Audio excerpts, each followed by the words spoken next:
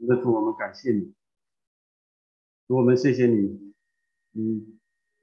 对我们不离不弃，你拯救我们，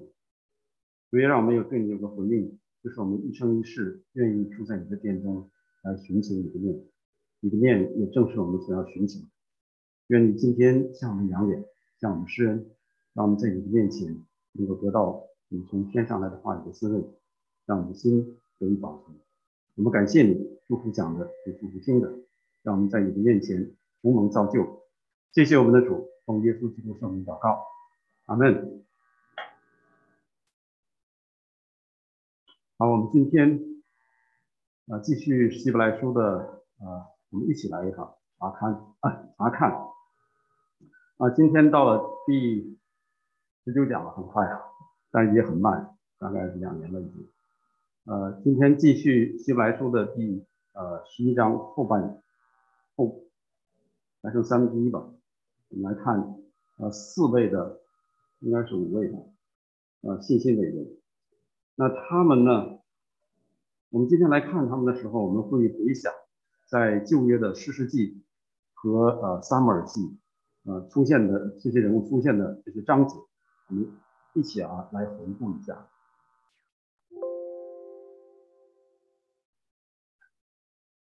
今天呢，刚才我们读的经文里面有基甸、巴拉、参孙、耶夫他、大卫、撒母耳，还有众先知。众先知那就是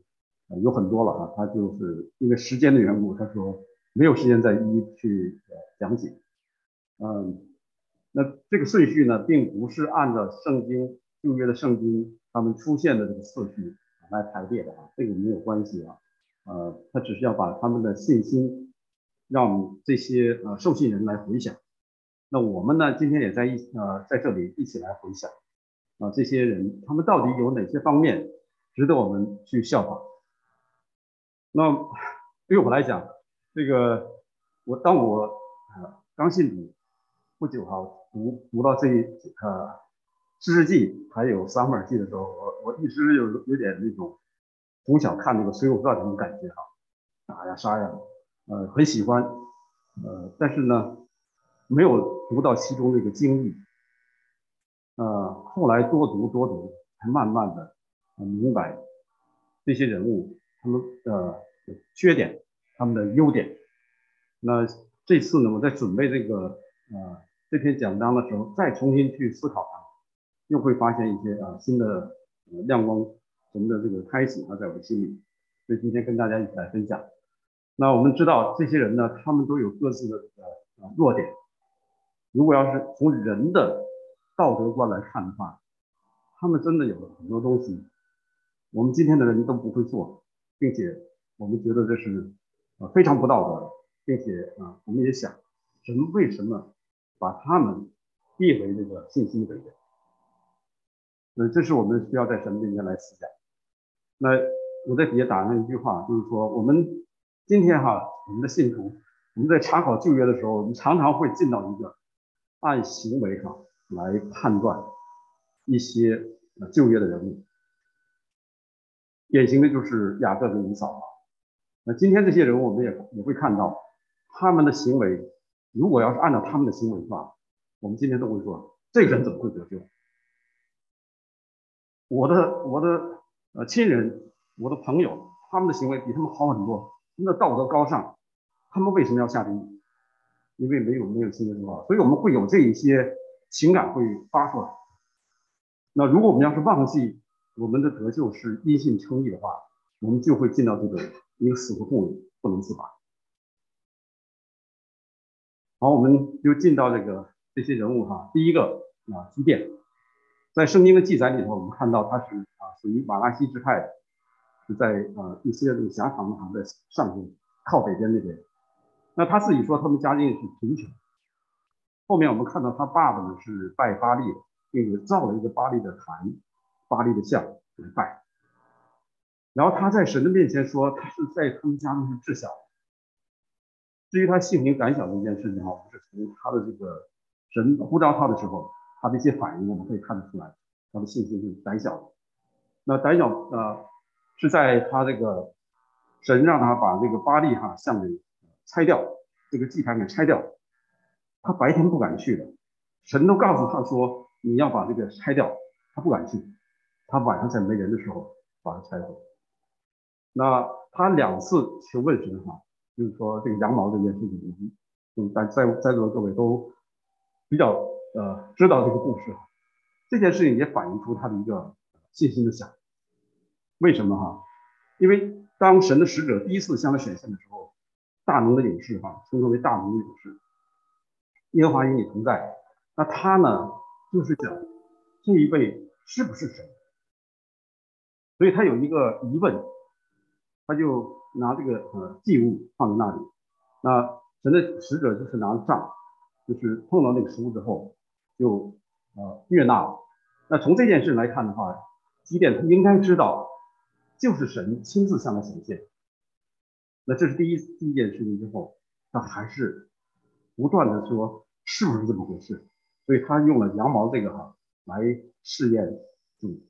你到底是不是真的与我同在？这件事刚才我们看到对他的一个简介，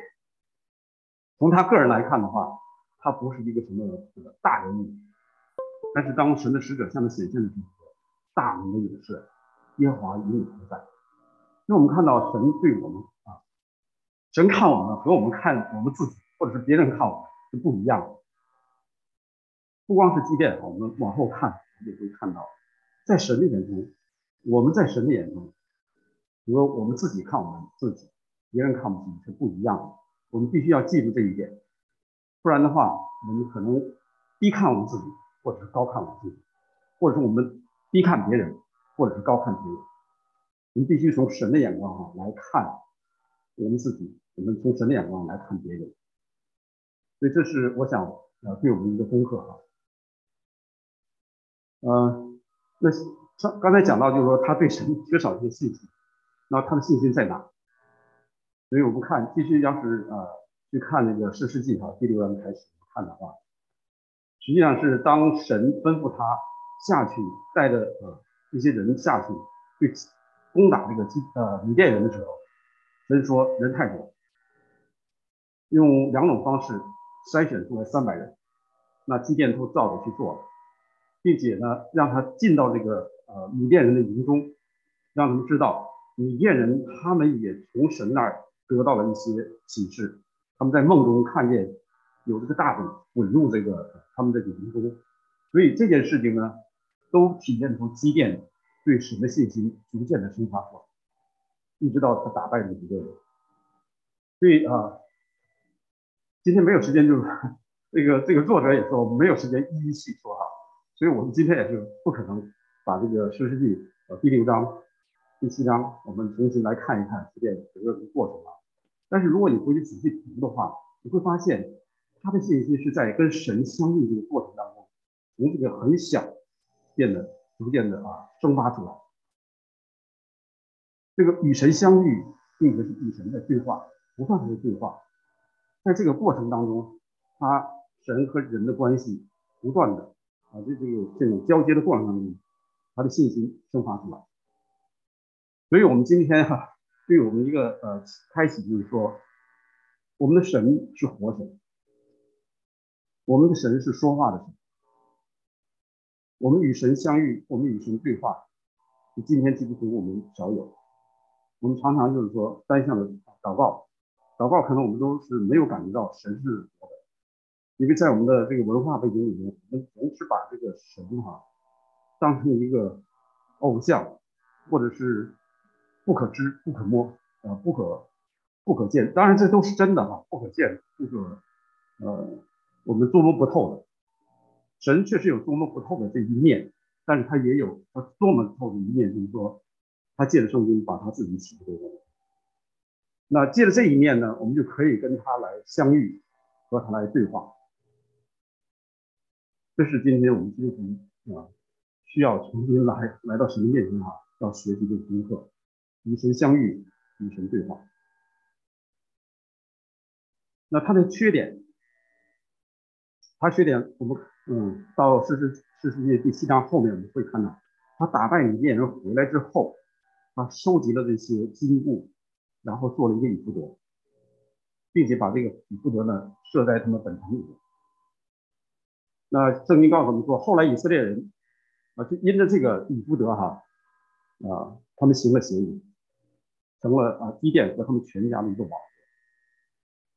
这是他的问题。那后来呢，他生了70多个孩子，结果他们之间有一些争斗，整个这些他们家里这些乱七八糟的事情在后面发生。后来他的那个一个儿子被这个一个妇人用这个磨盘把他这个打死。所以这些事情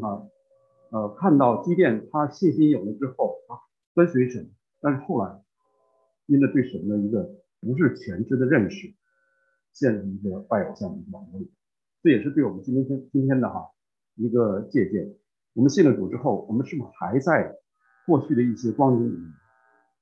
这是我们需要在神的面前反省我们的重点，这一章的重点并不是说聚焦在这些信心伟人的缺点上，我们只是把他的优点拿出来之后，看到他的信心，然后我们来反思他的缺点。下一个人是这个巴拉。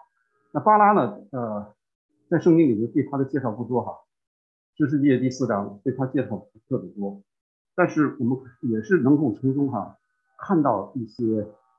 他的背景，他的家族，然后他和这个女先知这个底波拉的对话过程当中，我们可以推荐到他的这个性格特点。那提到这个巴拉的时候，我们就常常会想到这个底波拉底波拉这个是当时的女先知来做以色列人的士师。那今天的一些女权运动或者是对这个教会里面这个姊妹不是这方面，常常会拿这个先知底波拉来做一个例子。这个不是我们今天的话题。那从他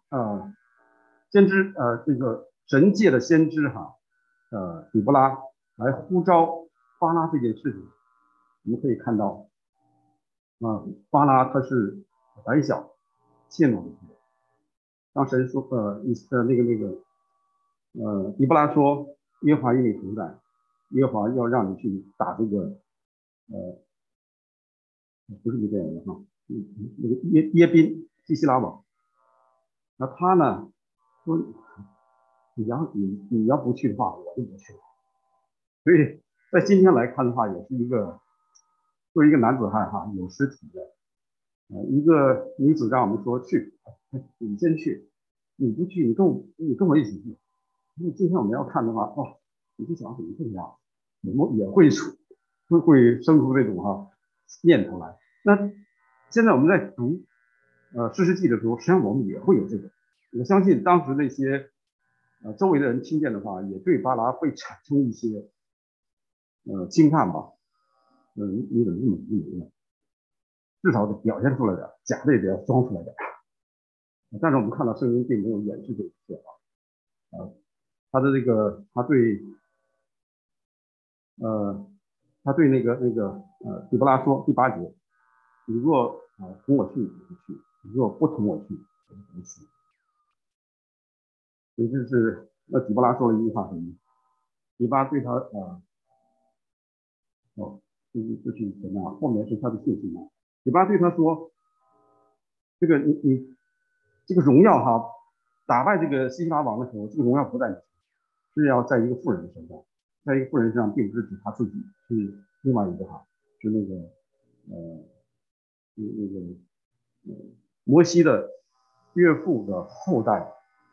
一个妇人，最后把这个约宾这个从这个定养的定一个节日进去把他定死，所以这个荣耀是在他的身上，并不在巴拉的身上。那为什么就是说希伯来书把它列出来他是信心的伟人呢？实际上我们看到就还是一句话，因信称义。当第14节底波拉对巴拉说：“你起来，今日就是耶和华将西西拉交在你手的日子，耶和华岂不在你前头行吗？”第一句话，然后巴拉就起来，去带着这个1万人，那个击杀西西拉和他的这个全军，就这么一句话，那就体现出来他相信了耶和华是与他同在的。耶和华已经把这些人交在他手里。所以我想哈，我们有的时候看着一段经文也没有看懂东西，但是神不是这么看，神感动这个希伯来书的作者，让他知道巴拉是一个有信心的人，他的信心是体现在后面，并不是在前。所以我们在信仰的路上也是这样，我们刚信主的时候，有很多的时候我们也是信心软弱、胆小、怀疑。那从这些现在哈讲了2个人，我们从他们身上可以看到，我们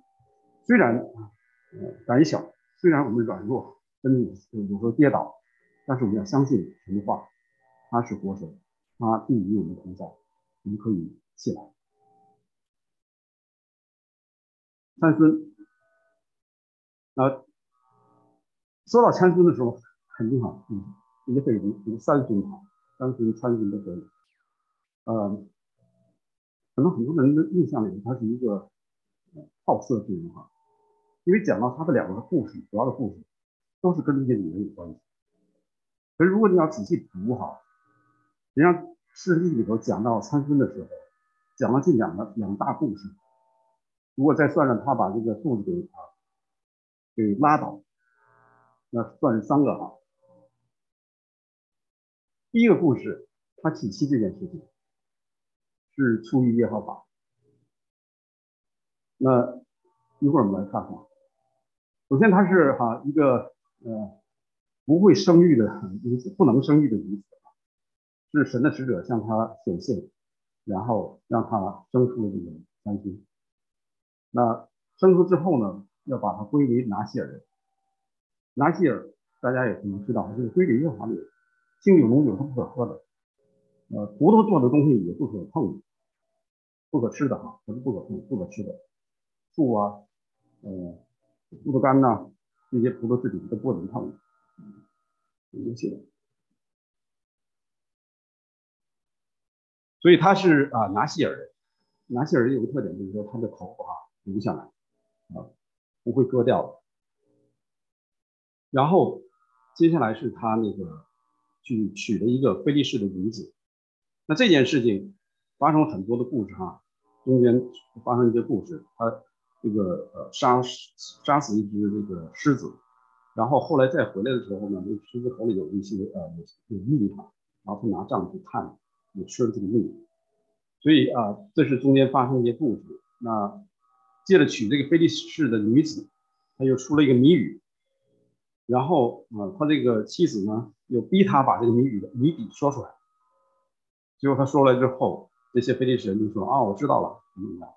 那他一下就发怒了，又杀死了很多人非利士人。后来他再回到这个地方来找他妻子的时候，这些人他父亲呢已经把他妻子呢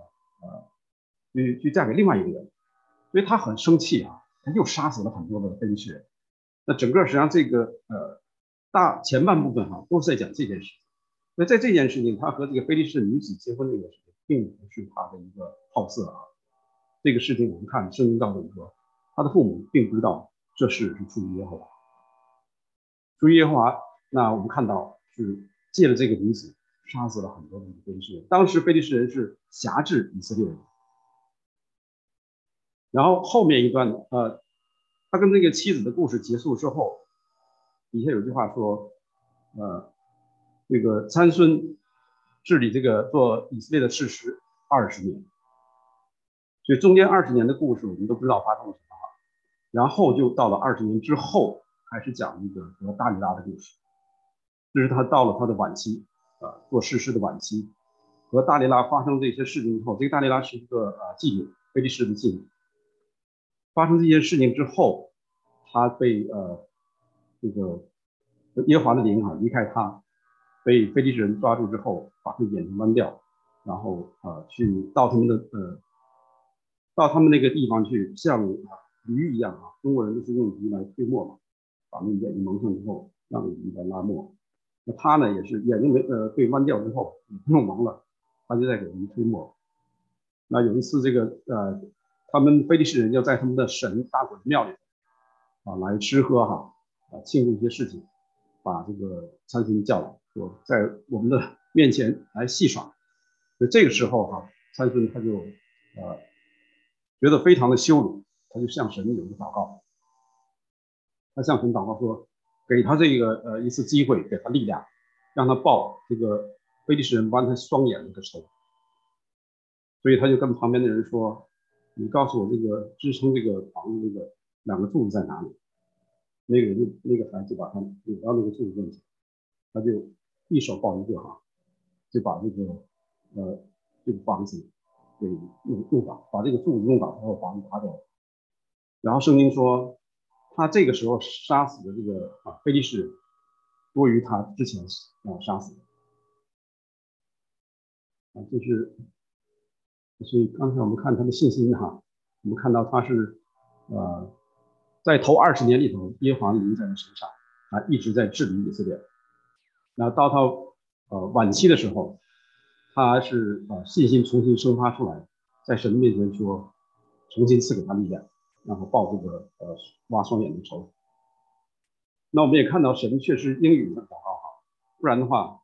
他一个人根本不可能把一个承载这个3000人的一个建筑，他们都在这个房顶上，在房顶上也在房下，他可以把它拉倒。所以这2个柱子是很有力量的顶梁柱那顺便说一下，如果我们去看那个图画就是网上的图画也好，包括那个我们在Lancaster 那个在什么上的那个地方，它有一个也是参孙的那个演出它的那个在前厅里头，它有一个雕像，一个用雕出来的，它是用这种推的方式但是圣经是说它是用这种方式，一手抱一个给它弄倒，所以这都是细节，细节实际上也很说明问题。我们如果你要是会画画的话，以后要画这个圣经的故事，要注意这些细节，不然的话，把那些错误的信息传递给我们的孩子，会影响很大。包括这个以利亚是做的那个有火车火马围绕他是乘着旋风上去。但是我们看到儿童那个图画连环画的话，常常是他坐着火车火马升上去。所以这些细节，绘画的人要注意一些，要把正确的这个圣经的这个故事表达在好的位置。那他也有些弱点，他弱点是很明显，2次都是经不住这些人的感情的折磨。第一次就是他的妻子说你根本就不爱我呀，你爱我的话为什么不把这个谜底告诉我？死磨硬泡之后才把这个谜底告诉他。那第2次呢也是达里娜不断的缠磨，他最后说出来，所以这是他人性的一个软弱。我们再看耶夫他呢，他并没有说是哪个支派，可是从他那个地名我们可以看得出来是在东边，马拉西是一共有2个地方东边的半支派，西边的半支派，他生在东边这边是他父亲是和一个妓女生了他，那他父亲呢还有其他的妻子，也生了很多的孩子，所以呢这些孩子逼迫他，那你是妓女生的，你不能跟我们一起承受产业，所以就把他给撵回去。那他和一些这个地痞流氓生活在一起，也是很能够征战的一位勇士。那在这个时候呢，当外敌来侵略他们，应该是亚门人来侵略他们的时候，所以以色列的长老去找他，让他回来做元帅。这个地方我们如果仔细来看圣经看到耶夫他对神的一个信靠。首先他和这些长老们说你们要叫我回去的话，亚门人征战，耶和华他们听什么？耶和华把他交给我，我可以做你们的领袖吗？他在确认一件事情，是不是神真正的呼召他，让他出来带领以色列人？那他在后面呢，他也是在求神的印证，然后还有他在他回到这个地方之后，在第11节他说，圣经告诉我们说，他在以斯巴将自己一切话陈明在耶和华面前，所以他是一个求问神的人。他不是，你别看他是一个妓女生的，又和一群流氓在一起，但是他对神的信靠我们看从这些经文都可以看得出来。然后他打发这些使者去见这个亚门人的时候，把这个神将以色列人从埃及领出来整个这个故事讲给他们听。他说的话里面常常都是带着耶和华，并且是把耶和华这个大能告诉给这些亚门人。所以这是我们看到哈，虽然是一个如北流氓一样的，是一个妓女所生的，但是他对神的信心就体现在这里。那他的问题就是说，他跟神许了一个愿，说你让我打胜仗回来的时候，第一个来迎接我的人，我要把他先搬进去。那这个事情呢，神为什么没有阻止他？这肯定会成为一个问题。如果我们要是回到士师记，常常会出现一句话，就是说那时以色列中没有王，个人按自己眼中看为正义去行。不是同样这一句话，但是意思都一样，出现大概3次。所以我们看到士师记里的那些人物，他们所做的一些事情，包括这些信心的伟人，他们所行的，并不是一个我们要效法的一个模式，因为他们当时那种行为就是说是没有把神真正是当成就是他们严守摩西律法来敬拜的神，他们心中是有神的，以色列人是心中是有神的，但是他们没有严格的按照摩西律法来做，都是按照自己眼中看为正的去行。特别是到了士师记的第20章以后，我们看到那几个祭司利未人他们出了问题，还有这个摩西，还有摩西的孙子活着的时候，还有一个是这个菲尼哈，祭司菲尼哈。所以我们看到他们还活着的时候，以色列人就出现了这么多问题，给我们一个什么提醒呢？当一个民族、一个国家、一个教会，当领袖出问题的时候，这个国家、这个群体一定会出问题。这是让我们看到的一个功课那士师记的后面几章，实际上他们的时间顺序的话，应该是放在前面。作者为什么把他们单独放在后面？这也是值得我们去思考那后面讲到就是利未人出了问题。利未人当时在以色列没有君王的情况下，他们是带领以色列人来敬拜神。他们的思维对神的这个整个的敬拜的方式发生问题的话，底下人一定会出问题。所以当我们来看这个国家、看这个群体、看这个民族的时候，如果这个国家的这个领袖出问题，那就你去问底下的人也没有什么太大意义，因为领头羊出了问题的话，这个底下的人就会出问题。所以这是我想也是额外的至于大卫和撒母耳大家都非常熟悉，所以我们不花很多的时间大卫对神的信号，我想没得说他对神的这个认识，对神的信号，他写的诗篇都非常优美但是他也有问题他并不是没有问题他有一个优点他悔改也特别彻底，所以当这张图是这个先知拿单指责这个大卫犯了这个奸淫和杀人罪之后，大卫写下了这个右边那个诗篇第5篇，他的悔改是非常的深刻，不是浮皮潦草、敷衍了事，非常的深刻。但是他也付上代价，我们都知道，他这个悔改之后，他付上很大的代价。所以罪的后果会追着我们，神会赦免我们的罪，但是我们犯的罪的后果是会跟我们。那他的问题就是，我们看到他在很多的事情上，从他还没有完全做以色列的王的时候，他常常求问神，每次出战的时候，拿着一副刀就到神的面前说：“这个我可不可以去打他们？”神说：“可以，你把他们交在我手里了，交在你手里。”常常他会在神的面前去求问。但是有一件事情他这个娶这些老婆的时候，他从来不求问神。你仔细去看一看，圣经里他就打仗的时候他就求问神，他娶了那么多老婆，他不去问你。所以从这一点来讲的话，他是有些问题当然这些事情都在神的手里，神也是允许他这么做，后来也发生了许多事情。还有一个他对孩子的一个教养也是较紧的方法。那因着他这个犯罪，后面他的女儿他玛被儿子暗嫩这个诱奸，然后他玛的哥哥亚撒龙来报仇，就杀了暗嫩。后来这个亚撒龙来追杀这个大卫的时候，又被这个他的元帅约亚给杀死。再加上这个他和拔示巴同房生的这个第一个孩子也是死掉，另外一个儿子名字叫什么？当那个和所罗门来争这个王位的时候，被所罗门给辖制住，最后用所罗门限制他出城，结果后来他出去有的时候被杀死。所以这是很可惜大卫是一个非常是合神心意的一个人，但是他也犯了很大的罪罪的后果也在追着他。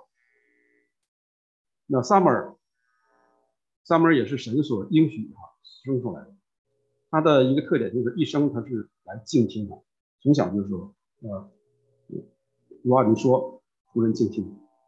他一生都是敬听神声音的人，并且他的一生的服侍都是非常忠心。他是祭司的后代，他行事为人也是正直，也很勇敢。说是勇敢，实际上也有胆怯的一面当他下去要去高抹大卫的时候，他也害怕扫罗来杀他。所以人都有这种两面性。那他为神的事情鞠躬尽瘁，那体现在这句话里头士师记第几？是撒母耳记不是士师记第几？他每年进行到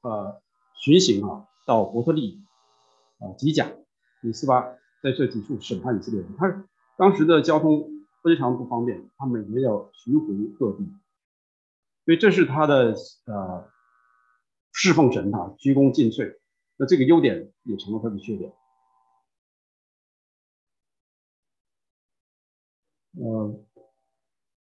对，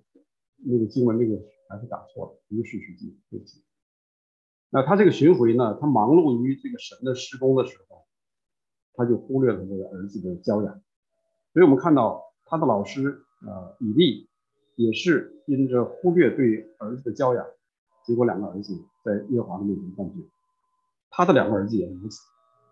所以那些让我们来告他儿子的状，说他不行他的道唯利是图收受贿赂，虚妄正直。所以这是他儿子出的问题。那儿子出问题的话，子不教父之过。我想中国人这个这些传统文化实际上是很有道理的。大卫、以利、撒母耳这三个人就是都是我们要在他们的缺点当中去学习如何避免。所以讲了这么多信心的伟人他们的优缺点，整体来讲这个目的大家听了可能是听多了之后，脑子里可能就有点有点混乱，也可能我讲的不太清楚。但总的目的就是说，要效仿他们对神的信心，不是学习他们的缺点和犯罪。不要认为大卫犯罪了，那个参孙犯罪了，神最后还赦免他了，他们也进到哪方面去了。我也犯一下，千万不要有这个想法。我也是多次提到，就是说，你可以这么做，但是你要知道这个罪的后果追着你的话，你承受不了。你也可以在神的面前说，我犯罪之后，我在神面前真诚悔改。再说一句，那个罪的后果你承受不了。那另外一方面呢，我们也来看神是怎么来接纳、来看待这些信心的人，然后也来看我们自己。我们看到神是怎么来接纳他们，也想到我们自己，我们就不会说，我现在不行了，神可能不爱我了，我们就不会在这种软弱当中去灰心。想到神，他看我们是因着我们对耶稣基督的信靠，而不是说靠着我们的行为。所以这一点也是让我们在这些信心的领域里头看到的。那接下来讲了很多就是说这些逼迫，我们今天生活在这一个和平的环境里面，我们很难去想象这些事情。实际上这些事情都离我们不远。甚至在今天的话，在其他的国家还在发生。所以这不是说在说一些历史只是历史的事情，历史是发生的，今天正在发生，将来也还会发生。那这些呢，有一些事情呢是记载在因为希伯来书是作者他是根据这个七十士译本来写很多的引用很多的旧约经文。那七十士译本呢，它那个旧约部分呢，它并不是我们今天的旧约的这个39卷书，它还有很多的这个次经和旁经，所以有些事情是发生在这个马加比革命的时期，就是在耶稣基督诞生之前那个几百年里头发生的一些事情。大家有兴趣的话，如果你能找到马加比1、2、3书的话，你可以去读它。那在这里呢，我们就略过哈。所以我们就回到就是在初代教会有一些殉道的这个教父，有许多，波吕贾是其中一个，还有这个那个殉道者尤斯丁伊格纳丁，他们都是为主殉道的。那我们今天把这个波吕贾拿出来，因为他在教会的历史里面是非常有名的一位，然后他这个殉道他所说的话也影响很深广，在教会的历史一些书籍里面都会记载他。那他是使徒约翰的门徒所以我以前也提过，就是说我们今天的信仰并不是说有这卷圣经之后和我们中间隔了这么长时间没有什么联系不是的，我们的信仰是一代一代传承下来的。使徒约翰的门徒是波吕贾，波吕贾他也带了门徒艾日纽。如果你要是对教会历史，我们以前也上过艾日纽是他写了很多的书卷，都很有名的。虽然没有放在这个圣经里面，但是今天包括这个奥古斯丁也好，或者是加尔文他们也好，他们在做这些他们的神学研究的时候，都不会离开这些早期教父的那个他们那些著作。这也是题外话。波吕贾他当时审判他那个总督对他说你要宣誓，你辱骂基督，我就释放你。波吕贾回答说，这86年来我侍奉他，他从未亏负过我，我怎能够亵渎拯救我的王？总督说，除非你悔改，你如果不怕野兽的话，我就用火烧死你。波吕贾回答说，你用火来吓我，我只能烧一会儿，然后就熄灭了。但你不知道，将来审判的时候，不敬畏神的，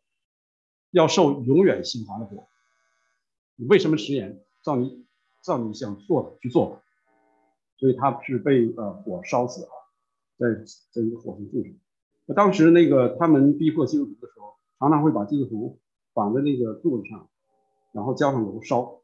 晚上的时候，他们这边一边吃喝，旁边就是这些基督徒们被挂在火星柱上烧，给他们当火把，非常残忍。这是波吕贾。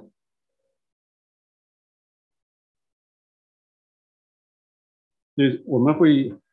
提出一个问题神在哪里？神为什么不保护信他的人？我想今天我们也会不光是对着过去这些信徒，今天我们也会提这样的问题。在穆斯林国家，在极权国家，基督徒都在受逼迫，我们肯定会问这个问题：神在哪里？这是一个非常难回答的一个问题不是说你问我就给你一个标准答案，这个不容易的。那首先基督徒受苦是一个奥秘，这我们必须得承认。好像你信的越坚实，神给你的试炼可能越大。因为那个大卫·高森他也常常说，那我发现我信主之后麻烦更多了。真是这样，为什么很难去明白理解神在我们身上的旨意？有些时候总的旨意我们是清楚的，要引领我们成圣，将来见到他。但是这个过程有许多奥秘在里面。第二，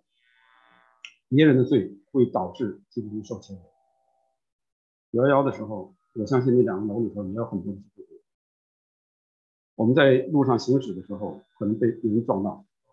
你都可以受别人的罪的牵连。这也不是在我们的控制之中，但是在神的指示之中，也是一个奥秘。第三，那主耶稣他也说过，他所喝的杯，我们都要喝。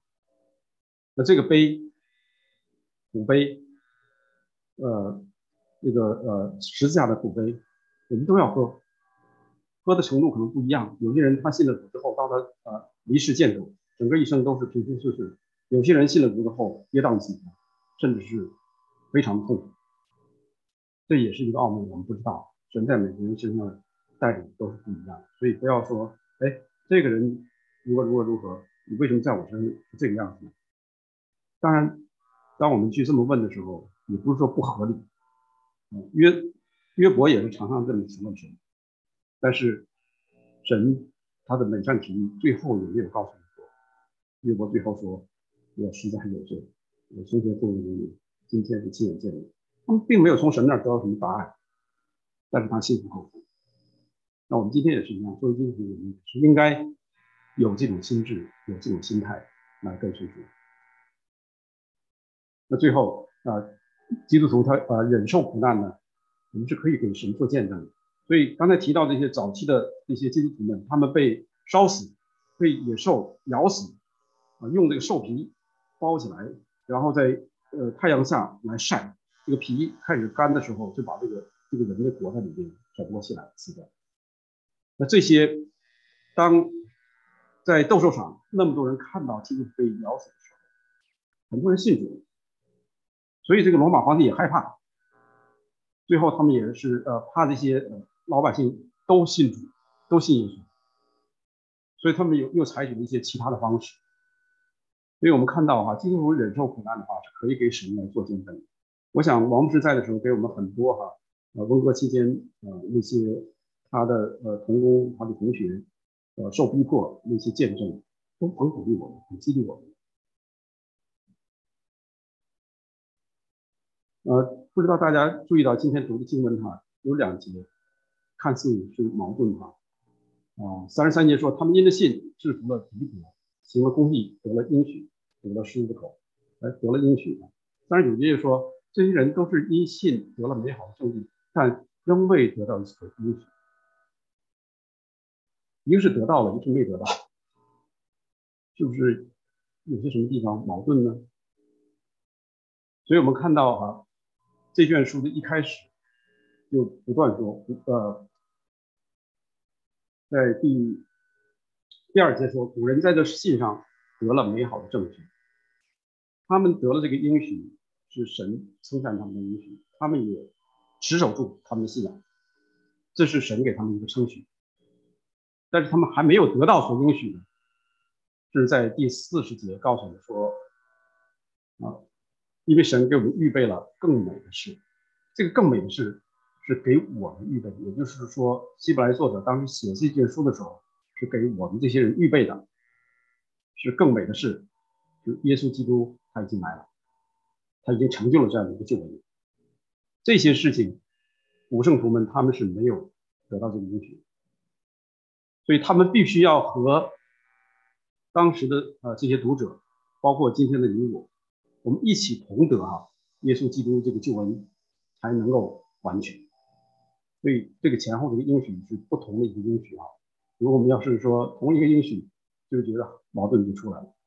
所以要看上下文来看，40节告诉我们说是将来要预备的，不是将来已经预备好的，就是说这些古信徒还没有经历过，是我的经历。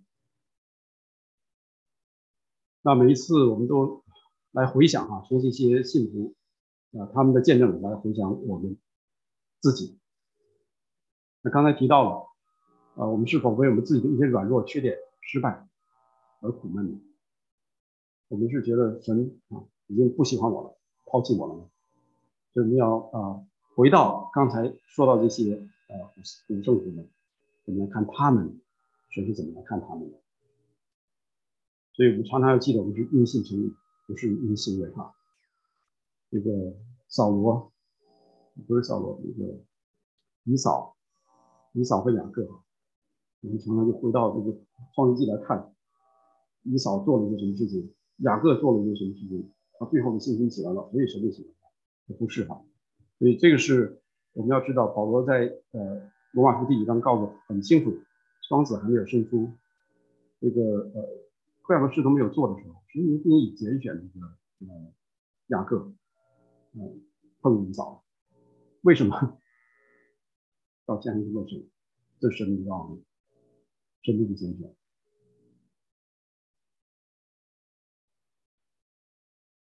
所以我们要常常记得啊，就是不要质问神为什么不拣选我爸妈，不拣选我的兄弟姊妹，你拣选那个人，那个人杀了谁谁谁，那个人强奸了谁谁谁，那个人诈骗了谁谁谁，不要去用这种方式来去质问神啊。我们要相信神有他主权，当然我们要有责任去向我们的亲人、向我们的朋友、向还没有相信耶稣的人去传扬这个福音，而不是去质问神。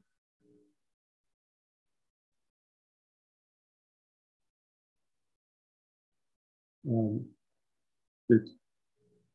那天星期五那天那个那怎么讲呢？汪奇他做完见证之后，他问了一个问题我不知道大家还记得不记得？大概的意思我记得好像我当时的理解是，就是我们得救之后，圣灵在我们心中做工，我们还要不要有好的行为？大概是这个意思哈。实际上这句话呢，最后这句话也是我们得救后要有好的行为来荣耀神，来回应神的爱。那这个好行为不是我们在神的面前去邀功请赏，是我们当尽的责任和义务。就像我们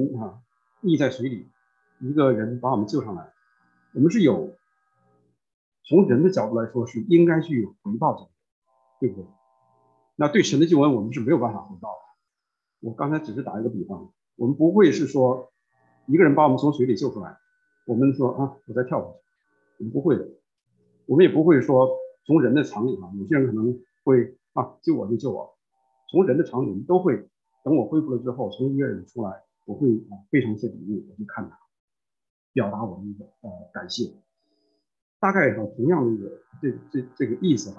神对我们这个拯救，我们是也应该从心里有一个回应出来，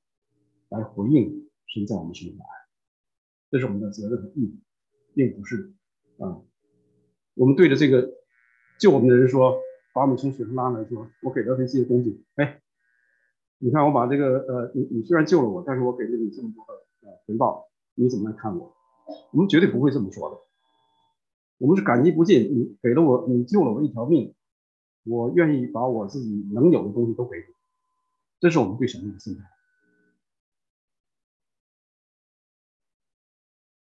所以我们也常常想到这些信心的伟人，他们也有他们的软弱之处，他们有他们的毛病，他们有他们的缺点，他们也是本是世界不配有的，我们也是同样如此。我们不要看这些人的软弱，我们就觉得我们做的比他们还好，我们也是世界不配有的人，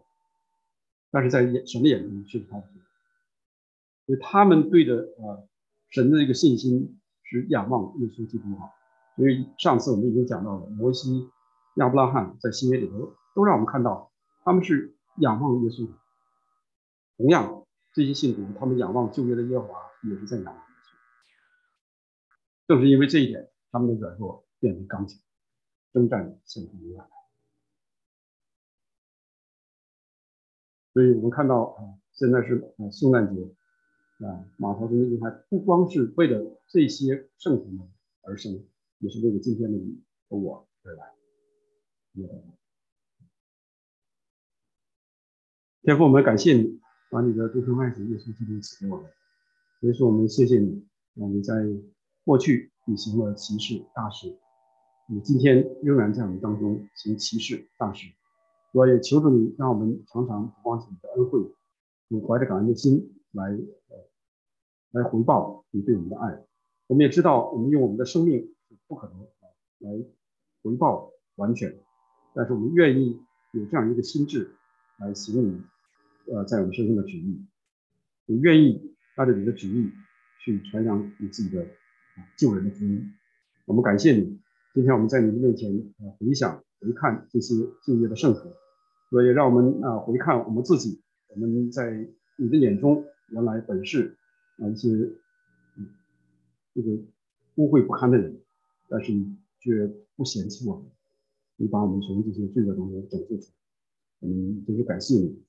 洗去我们一切的罪污，让我们可以脱去罪的缠累来跟随你，并且有一个美好的盼望将来与你同在。我们谢谢你，荣耀的归给你，奉耶稣基督圣名祷告。